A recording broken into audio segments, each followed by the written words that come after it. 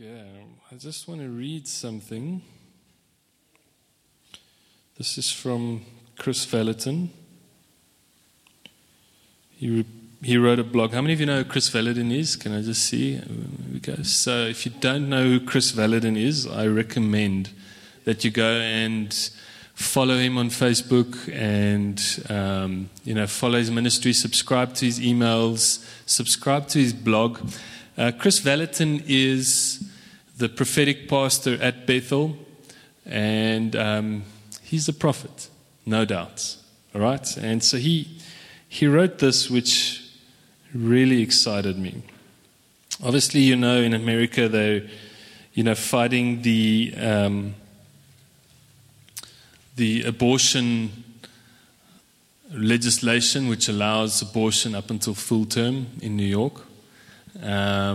And it's nuts, it's demonic, it's absolutely crazy. And Chris he wrote this article on a fatherless culture. And if you know, 2 weeks ago, prophetically, God just spoke about the role of mothers in society and the role of a mother in bringing comfort and counsel. And it's the same week that he preached on the role of a father. And he wrote his blog off of that sermon. And down in the bottom here, he goes, I'm just scrolling to that place. Where is it? There we go. He says, a prophetic word for a new season. Say new season. All right. God already has dreams and solutions for our societal problems. How many of you know that you can't fix abortion through more rules and regulations? You fix it through a change in culture and a change in society. And part of that fix is the role of fathers and the role of mothers in society. He explains that most women who turn to abortion, these are his words, that turn to abortion first turn to the boyfriend for help. And they say, will you father this child? And the boyfriend says, I don't want responsibility. Or the husband says, I don't want responsibility of another child. Whatever the case is. And then abortion becomes. So there is a break in terms of the role. And this is a deep identity issue that society has. There's a deep societal issue in terms of taking up responsibility because of identity, just because of who God is and who He's made us. And he says here, God already has dreams and solutions for our societal problems. And he quotes Psalm 68 verse 5. And at that point I got very excited. Because from last year, God has been saying Psalm 68 is the pivotal chapter in the Bible for a new season and for a cultural change. In fact, last year, I don't think there was a single sermon that I didn't quote Psalm 68.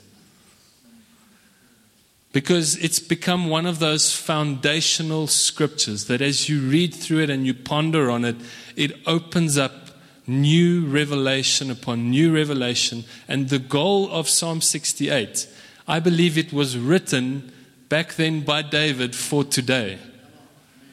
No, you guys, says only Harry is excited. Are you hearing what I'm saying? David wrote a psalm that is for today. No, you still aren't feeling it. When you open up the psalm, it says it was written for the chief musician, but it was written for you.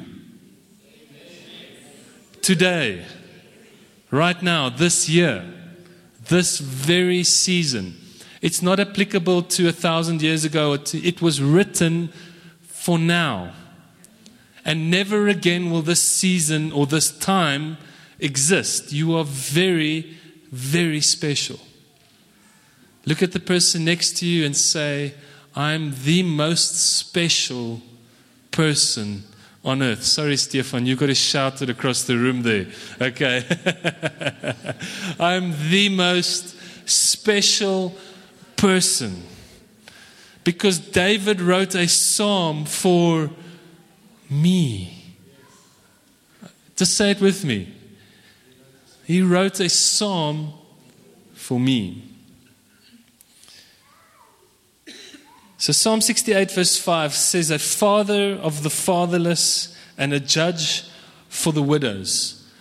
When God took me to that very verse almost exactly a year ago, I remember so specifically how I was sitting outside in our yard. I had Reckless Love on in my ears. And as I read that verse, I just started crying and crying and crying. It broke my spirit. I can't emphasize how deeply it impacted me. Not just because of my personal situation, but because I could feel that God was saying something about this season. And He's saying something. I mean, my name means God is my judge. And so this verse says, a father of the fatherless and a judge for the widows is God. And in that moment, God said, you're not a widow, so the judge part applies to you, but today I'm changing your name. Your name is no longer God is my judge, it's God is my father. And as He said, God is my father, I realized we're leading a brand new revelation. And God has appointed this church, believe it or not, and in this time to lead God's people into a full understanding of the fact that God is your Father.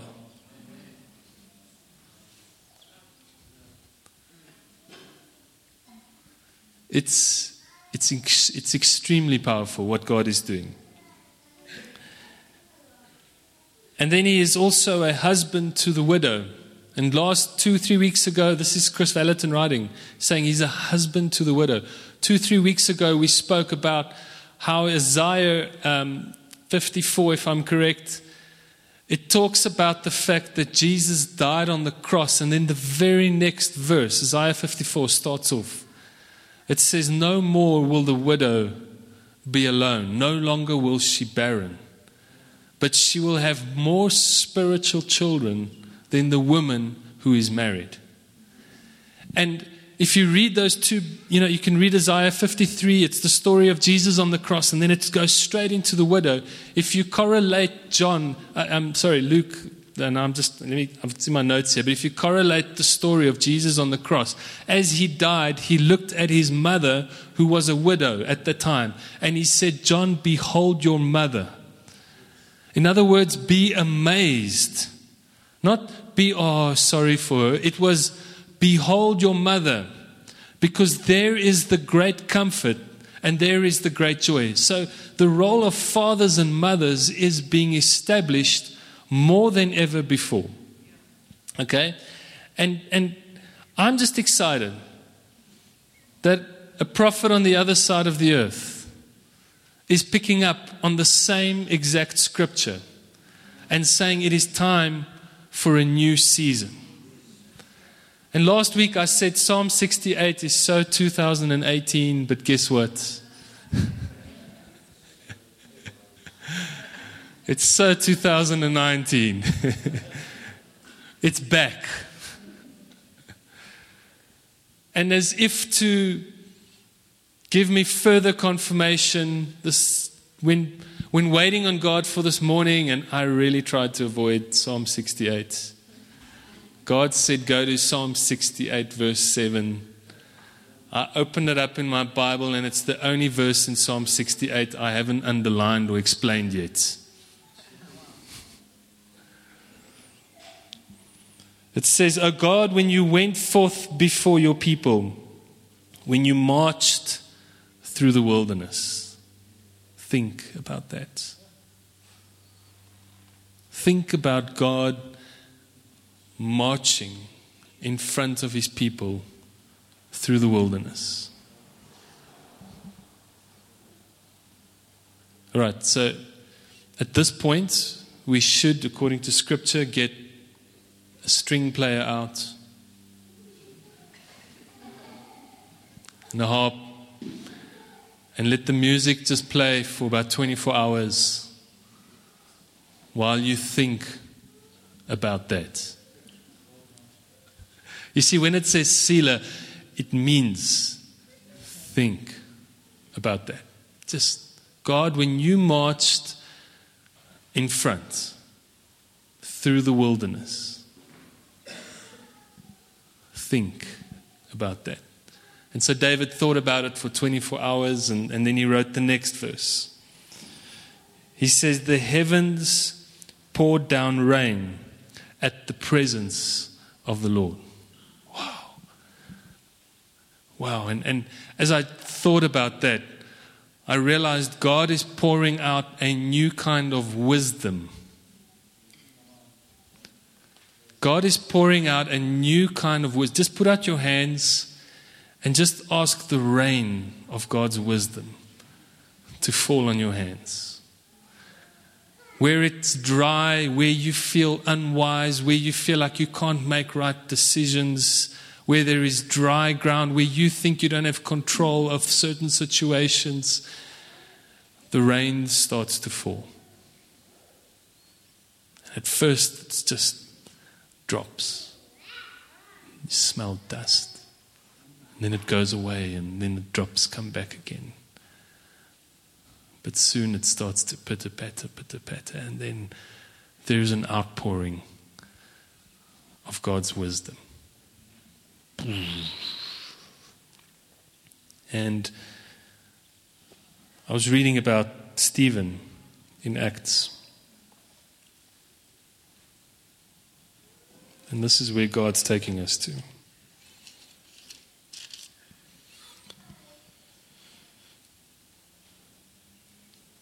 says, now Stephen, verse 8, Acts 6, verse 8, full of grace and power, worked great wonders and signs and miracles amongst the people.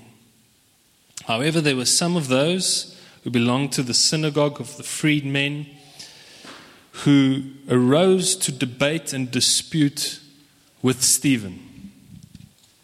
It says, but they were not able to resist the intelligence and the wisdom and the inspiration of the Spirit with which and by whom he spoke. They weren't able to resist his intelligence and his wisdom. And last week we spoke about the fact that there's a difference between understanding and there's a difference between knowledge.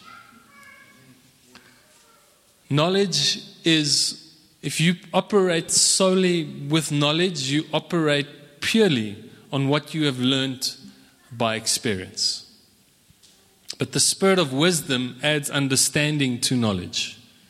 So that when faced with having to make a decision, you draw from the Spirit. So you don't make decisions based purely on the past. But you're able to tap into the supernatural. And the word it says is wisdom is prudent. You will be called prudent. Prudent means you think about the future. And you draw into the Spirit so that your future is established through your decisions made by the Holy Spirit, which is wisdom. It's a full revelation of who Jesus is and how that applies to your life. It's a full understanding of who the Holy Spirit is. And so your decisions for the future never get made on what you've learned. But you can take what you've learned and you can ask the Holy Spirit to help you. And so you make decisions based on understanding, spiritual understanding. Caroline Leaf writes in her book about, I forget the title of her book, but she says it takes a long time for your mind to understand what your spirit already knows. So God's Spirit gives us an understanding that sometimes can't even be formulated into words. That's why it's so important to pray in tongues, for instance.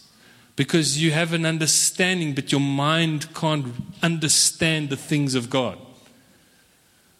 And so your mind takes a long time to figure out what your spirit already knows. Okay, how many of you know God only speaks English? All right. God doesn't speak a human language. Think about that. So your spirit understands God in His fullness, but your mind has to somehow decode that and translate that down to physical, biological positioning. Okay? How many of you know that we were given eyes to see light, but out of God radiates light?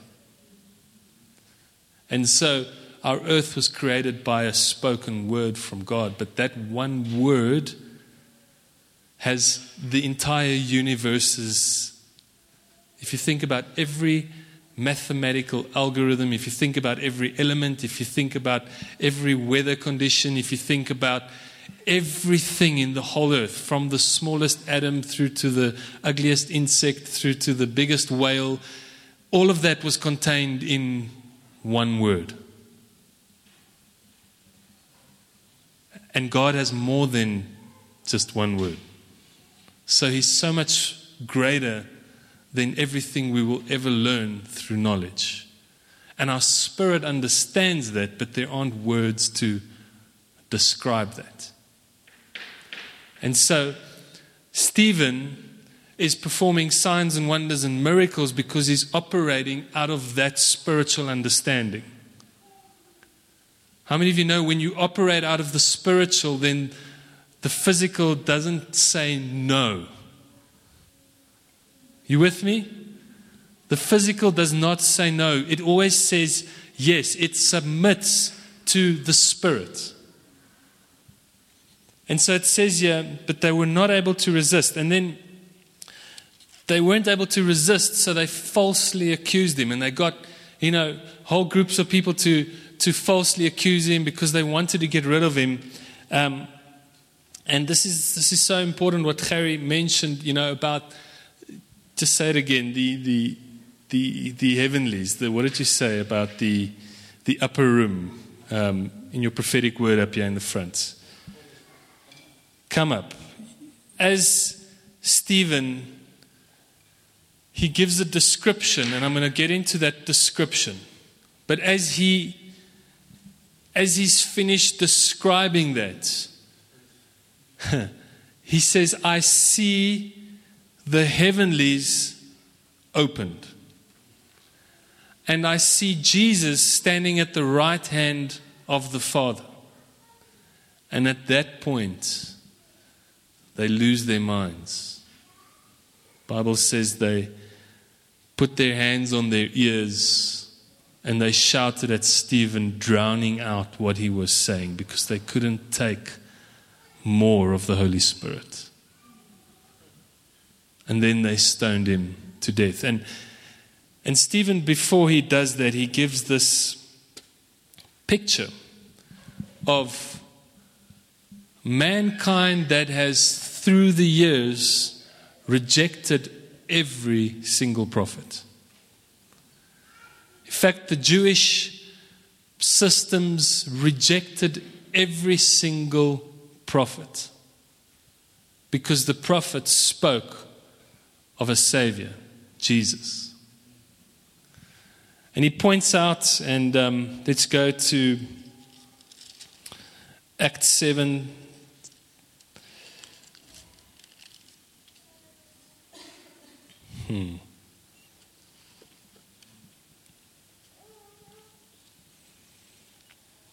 We spoke about the fact that God goes into the wilderness, and you've got to think about that, right? How many of you are still thinking about that? Okay. It's all right if you're not listening to me, but as long as you're thinking about that. And in it, in Act 7, they ask Stephen, is it true? Because apparently he incited the people against the temple. And They brought him into council, and it says, and as they gazed intently at Stephen, they saw that his face had the appearance of a face like an angel. So, you bring a guy in, you put him on the court stand, and then he glows. And then they're like, no, we're going to prove this guy wrong. How many of you know today, if that happened on TV, to be on Twitter and Instagram, like, this guy's for real. All right? His face glowed like an angel.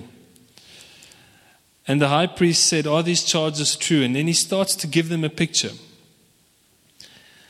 And he says here in verse 38 as part of it, he says, this is he who in the assembly in the wilderness was the go-between for the angel who spoke to him on Mount Sinai and our forefathers, and he received living oracles to be handed down. And yet our forefathers determined not to be subject to him, but thrusting him aside, they rejected him, and in their hearts they yearned for, and they turned back to Egypt.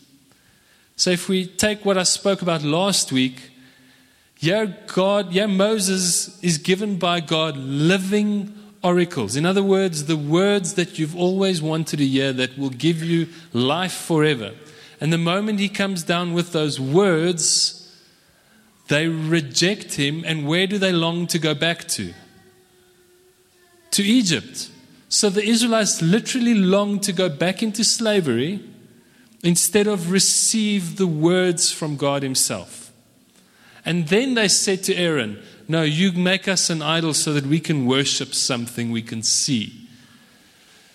And so they're on this mountain, and I'm taking you on a bit of a journey here, so just go with me as well to Hebrews 12.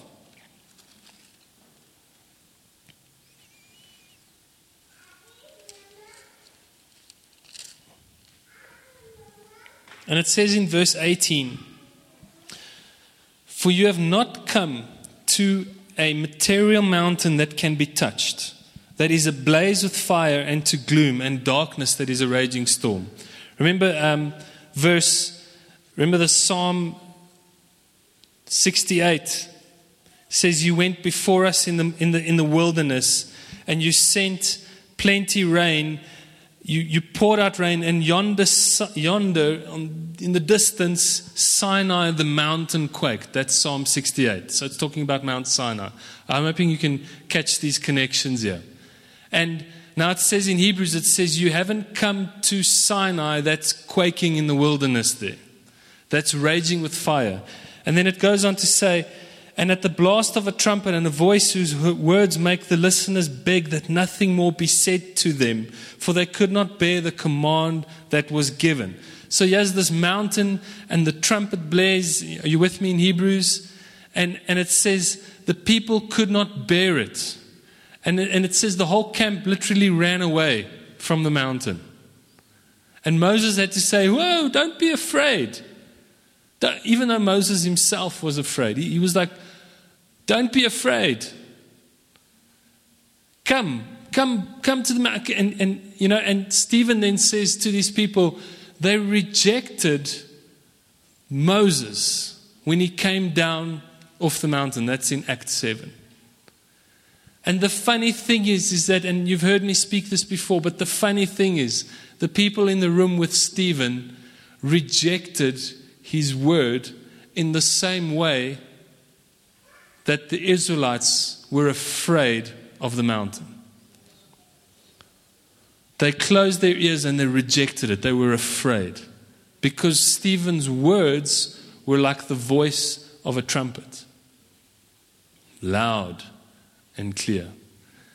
It says they were cut to the heart. As Stephen pointed out, how through the ages they have rejected Jesus by rejecting all of the prophets. They have sought to put every single one of the prophets to death. Because when confronted with wisdom, when you're trying to sustain your life through knowledge, it makes you afraid. very afraid. And then it goes on in Hebrews here, and it says, "For you haven't come to the mountain, for they couldn't bear it. In fact, so awful and terrifying was the sight that Moses said, 'I'm terrified.' But rather," now listen, this is the most important part. Remember, we're going into a new season.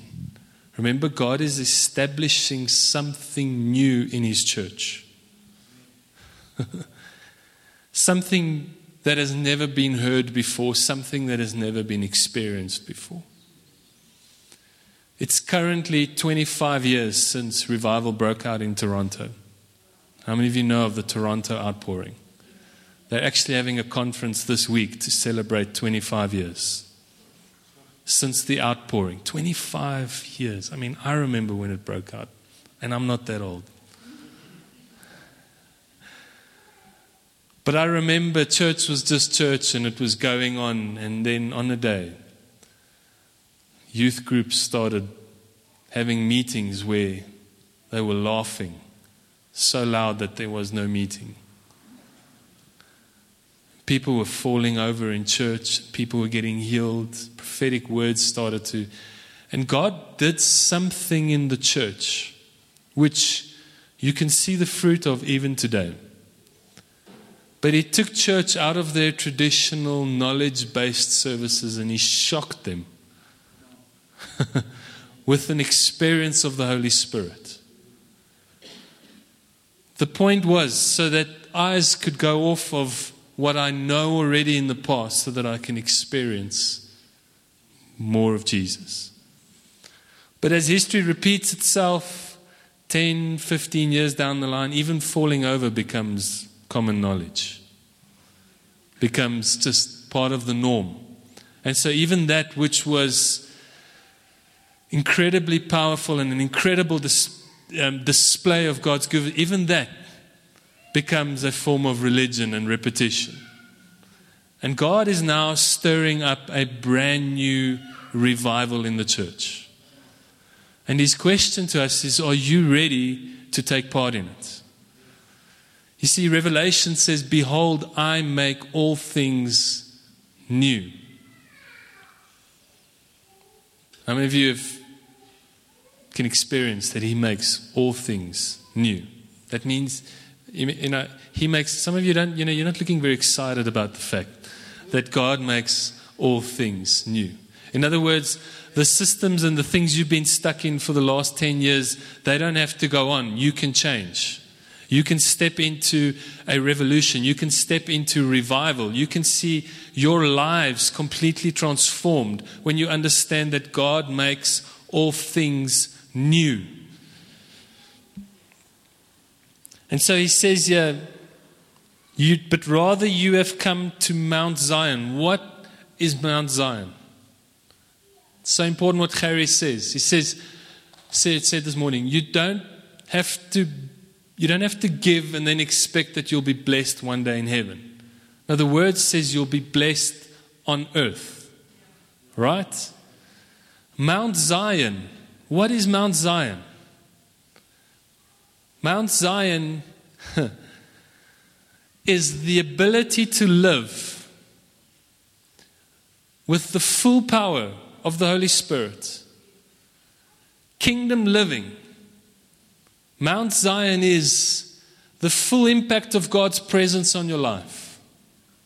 Even though the world around you looks like a wilderness. You with me? The Israelites were in the wilderness, but they had the opportunity to experience the full presence of God, yet they chose to run back into the wilderness. And Bernadine and I, we talk about it often, but I've always said you don't have to spend 40 years in the wilderness. Everyone has to go through a wilderness, but you don't have to die there. Think about what it means that God takes you through the wilderness. His rain starts to fall and He shakes the mountain. But you haven't come to Mount Sinai, you've come to Mount Zion. Jeremiah 31 says there'll be a day when the watchmen cry, "Let's go praise God at Mount Zion." instead of looking out for where the next wilderness experience is coming from. They're saying, let's go praise. Let's go praise. Let's go praise. Chris Vallotton writes, he says the second part of this new season is that churches are going to erupt in praise. That music from churches is going to change even the secular world. That the music that is written in churches, the secular world's going to go, how on earth do they find the time and the creativity to make music that impacts us? Yesterday I go to the garage. Bernadine's music's playing in the car. It's her car. She was listening to herself. But I was driving her car. The CD's playing and the petrol guy's putting in and he's like, man, what music is that? I'm like, he's like, is it gospel? So I said, it's my wife. He says, what? No, never. He said, it sounds just like Hillsong. And I can feel the presence. So that's an example of the difference between God-inspired music and secular music. When you put it on, you can feel something's changing. Chris says there's an anthem that is going to go out from the churches. It's an anthem that goes out, that when people find themselves in the wilderness, they start singing an anthem and they turn around and they point back at Mount Zion, which is God's place of worship, and they step towards the mountain and they come to worship Him. Let us go praise. Amen? First, so you haven't come to Mount Sinai, you've come to a mountain, and at that mountain you praise. Secondly, it says here, and you've come to the church of the firstborn who are registered in heaven. Secondly, you've come to the church. So, as I read that and as I thought about it, because now I'm still thinking about God in the wilderness, I realized that the church is like Mount Sinai. And on the church there are rumbles, and there's thunder, and there's lightning. And you know, it's so funny. I know so many people who will go to a church where the church doesn't challenge them, doesn't confront them, where it's just tradition, where it just feels good to go to church. And the moment they go to a church where, you know, the power of God might even be real, they're afraid. The church shouldn't be a place that you come to and be afraid of. You've got to dive into the rumblings of God. So you make a physical commitment. Amen. Jose. You make a physical. There's a spiritual response to God which results in a physical action. The first action is to praise God at Mount Zion. The second physical response to hearing and feeling God and being devoted is to come to church, to get involved at church. Amen. Say yes. Shout it out loud. Okay. And you know what? When you come to church, we come to church fully expecting to meet God in the same way that Moses met God on the mountain. We don't have a single Moses moment. We have a weekly experience of God. So I asked the petrol guy, so do you go to church? He says, you know, the church is God inside of me.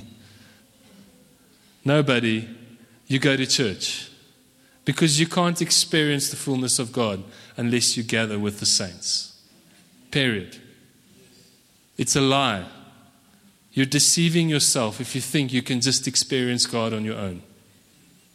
God designed and incorporated the institution of church so that He can bless it, so that people can be drawn in and experience His goodness. And let me tell you what, every time I walk through that door at the back, I expect to have a Moses encounter of God. I expect that I'm walking on holy ground. I expect that He's going to reveal not even just a little bit of His goodness, but all of His goodness. I expect that people are going to jump up and they're going to be full and express God's Spirit and pour out more of His favor in the house. I expect that miracles and signs will happen. That's what we believe. But you can't have that at home on your own. You can't. You've got to gather. I like streaming and I like what it means, but it's not as powerful as gathering. Streaming and downloading sermons, that should be an addition. That should fill you up. That should be an extra. But it can't become the main thing. Because you have to put some skin into it. And you have to physically go. And you have to be involved.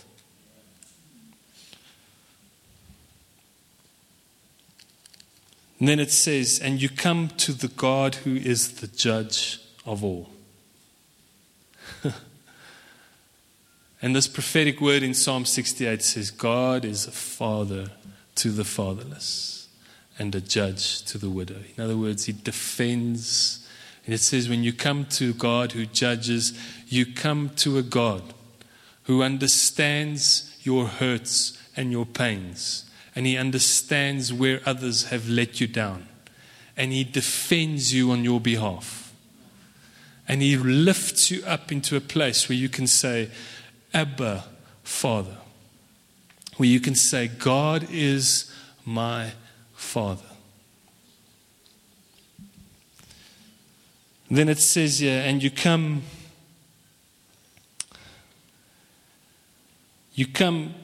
to those who have been made perfect, to the spirit of those who have been made perfect. At that point, you guys are like, what? Go to Ephesians 4. I'm just laying down some foundational stuff here.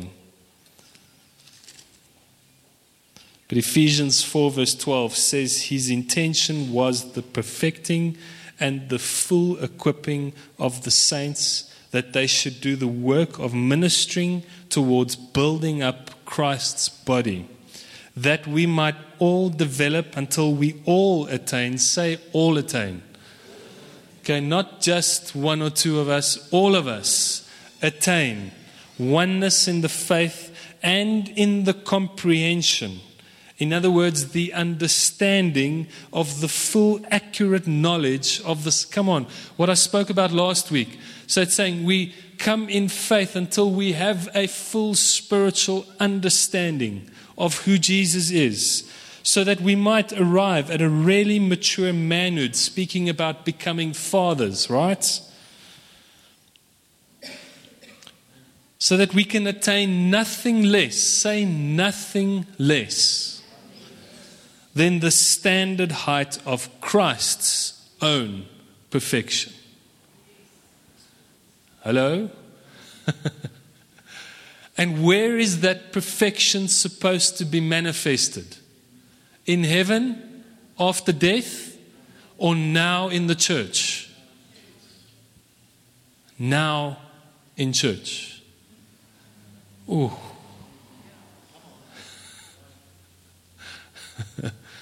Come on. So we don't go to Mount Sinai in the desert.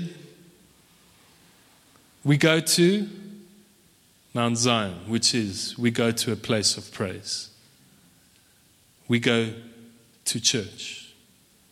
At church we meet God who understands our shortcomings but lifts us up to become fathers, so that we can be with those who are perfect in spirit.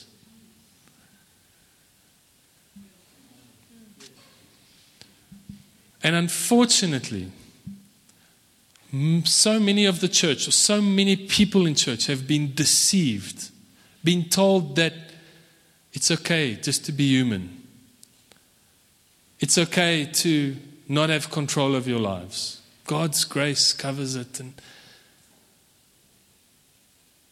But I realized that everyone is called to be a child of God. But everyone is also called to become a father. And so that faith that He gives us is the faith to become perfect in Christ, so that we manifest His perfection. Stephen was a picture. Stephen was one of those pictures of the perfection of Jesus Christ. He was so perfect, his face glowed in the same way that Moses' face glowed.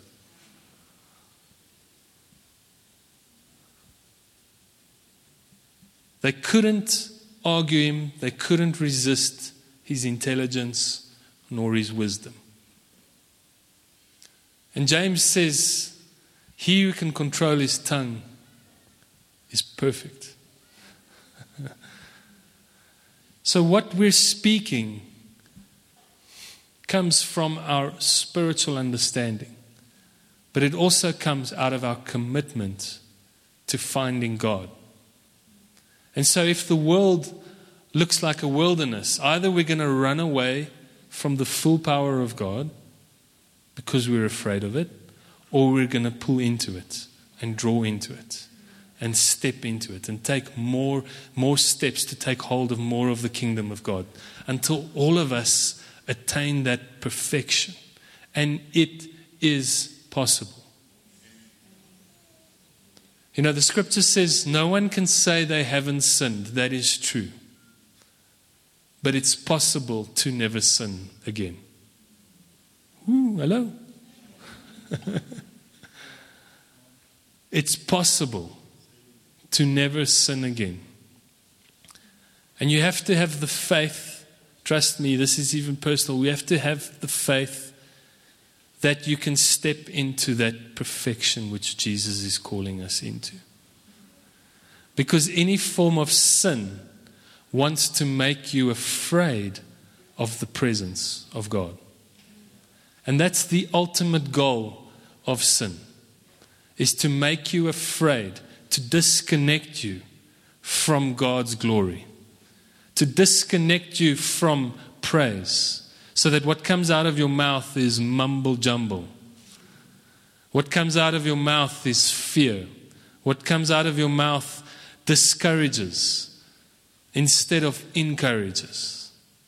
Makes you disconnect from fellow Christians. Makes you want to run away from the gathering.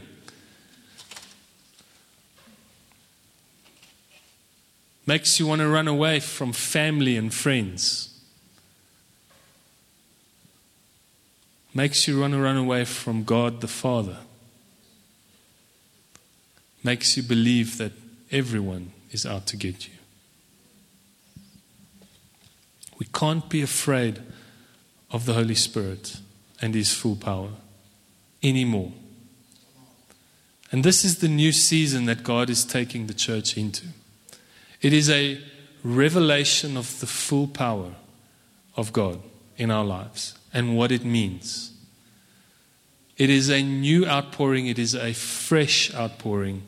I can't emphasize it enough, but this is where God's taking us. Psalms 25, verse 8, last scripture. Have you guys connected the dots? Okay, Psalms 25. What rhymes with mumble? Humble. But jumble also rhymes with. There we go, good one.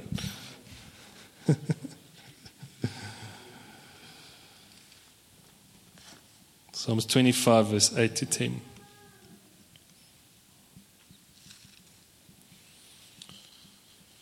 It says, good and upright is the Lord. Therefore He will instruct sinners in His way. He leads the humble in what is right, and the humble He teaches His way. And when I thought about the word humble, I realized humility is a strength. Humility is extremely powerful. You know, if you're running away from something, it's because you don't have humility. Someone who is humble is not afraid. If I'm humble towards God, I say, God, you have full control. You're the co-pilot, not the captain. Does it make sense? Gary's like, yes. You know, when you get in a plane and you take off, oftentimes the captain will take off and then he will hand over to the co-pilot. Or just before he lands, he'll hand off to the co-pilot to give him experience. And then he says, you have control. And the co-pilot responds and says, I have control. The humble hands over and says, you have control. Now, you can be very afraid at that moment. Harry trains pilots, he knows. At that point, that guy can go,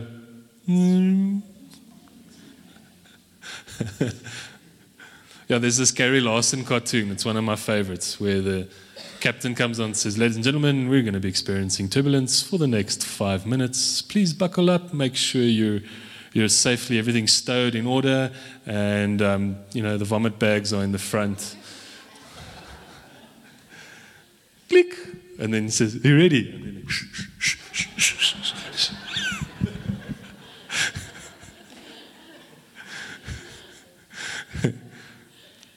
Right, I hope you survived that turbulence and enjoy the rest of the flight. Should be landing in about half an hour if Captain Johannes knows where he's going.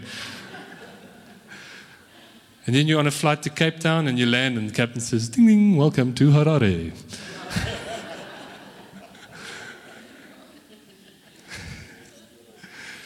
I mean, you know, when you get in the back of a plane, it is the most humbling experience you have. No one gets on the plane and says, I just want to check, does the captain know where we're going? Are we going to fly at the right altitude? Will he actually speak to ATC?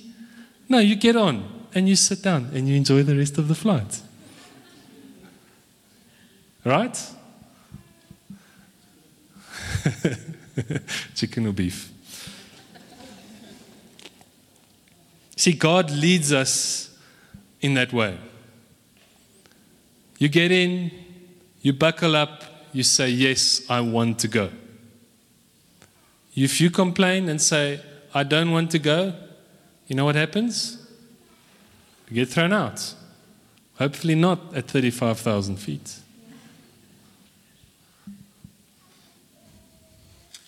Now my Bible paged on its own here. God is good. And that's the key fundamental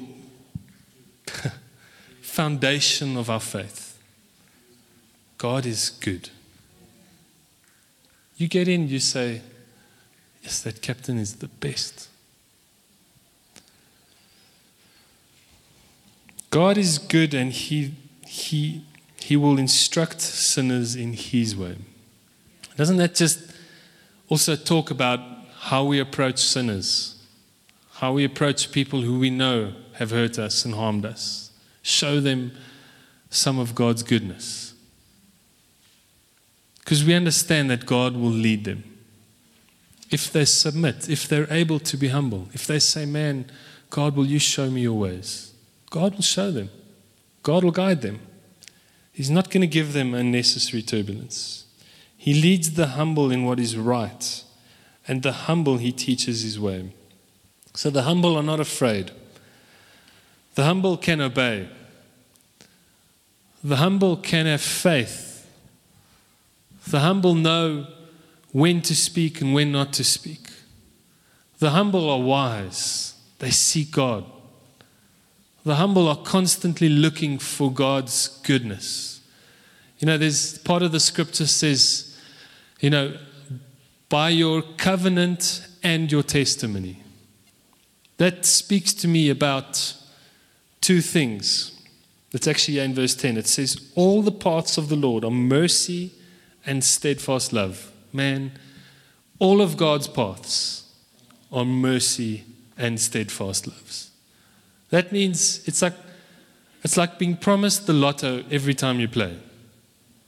Okay, how many of you, I'm not going to ask who's played the lotto in church. But imagine you could go there and yes, sir, you are going to win 1 million. And next week, yes, sir, you are going. That's how God's love is. That's how all of his paths are. That's why being humble isn't even difficult. Because when you say yes to God, you step into humble and steadfast. You step into, what am I saying here? Mercy and steadfast, love. You step into truth. You step into faithfulness. There's no need to run away from the mountain. Do you see the perversion in the Israelites? That when God presented them with his goodness, with his mercy, with his love and his truth, they were running away.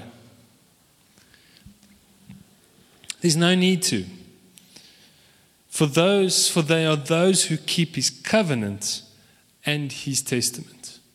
Covenant is what's in store in the future. Testament is what's behind you. It parallels nicely with understanding and with knowledge. You see, we know what Jesus did for us. It's in the past. He already died. But now we look forward into what that gives us. It's an understanding. It's his covenant. His covenant was laid down forever, which says, man, Jesus died for all of your sins. Jesus died for all of your shortcomings. Jesus died for all of your illnesses. You don't have to be afraid that one day you're going to get sick because Jesus already died. You have that in your knowledge. It's something you understand. The most amazing thing is David, Isaiah, Jeremiah, Daniel. They wrote about Jesus in the past tense even before he appeared. So they wrote about Jesus from spiritual understanding. And they wrote about it in past tense. That psalm that says, for our wounds he was. I mean, do you understand that God is omnipotent, beginning and end? He is in the beginning and he is in the end. But his covenant and his testimony have always been and will always be. So you're consistently living, seeking foresight. That's what prudent means. Those who are prudent are those that make decisions with foresight. But they're so aware of their testimony. And so out of our mouths, we're given the opportunity to share our covenant of commitment, our covenant that says, man, I have faith in a Jesus Christ who is continuing to make our world a safer place, who is continuing to change our culture and our society, who has given life for everyone, who one day we will see with physical eyes and we will experience him in even greater glory, but who has said that I can reap rewards even now, who has said my rewards aren't stored up for 1,000 years or after the millennium or after whatever, blah, blah, blah.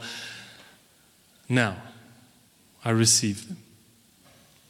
And so it's so important that he taught us to pray and he taught us to say, on earth as it is in heaven, your kingdom come, your will be done on earth as it is in heaven. You see, when we say your kingdom come, your will be done in heaven one day and not on earth, we replace our knowledge or our understanding with our knowledge. We think that it's just going to continue to get worse and worse. And then one day there's going to be an explosion and a trumpet. But actually that trumpet is already sounding. That trumpet is our sound of praise. That trumpet is our voice that's speaking passionately and loudly and declaring his comfort, His covenant and His testimony.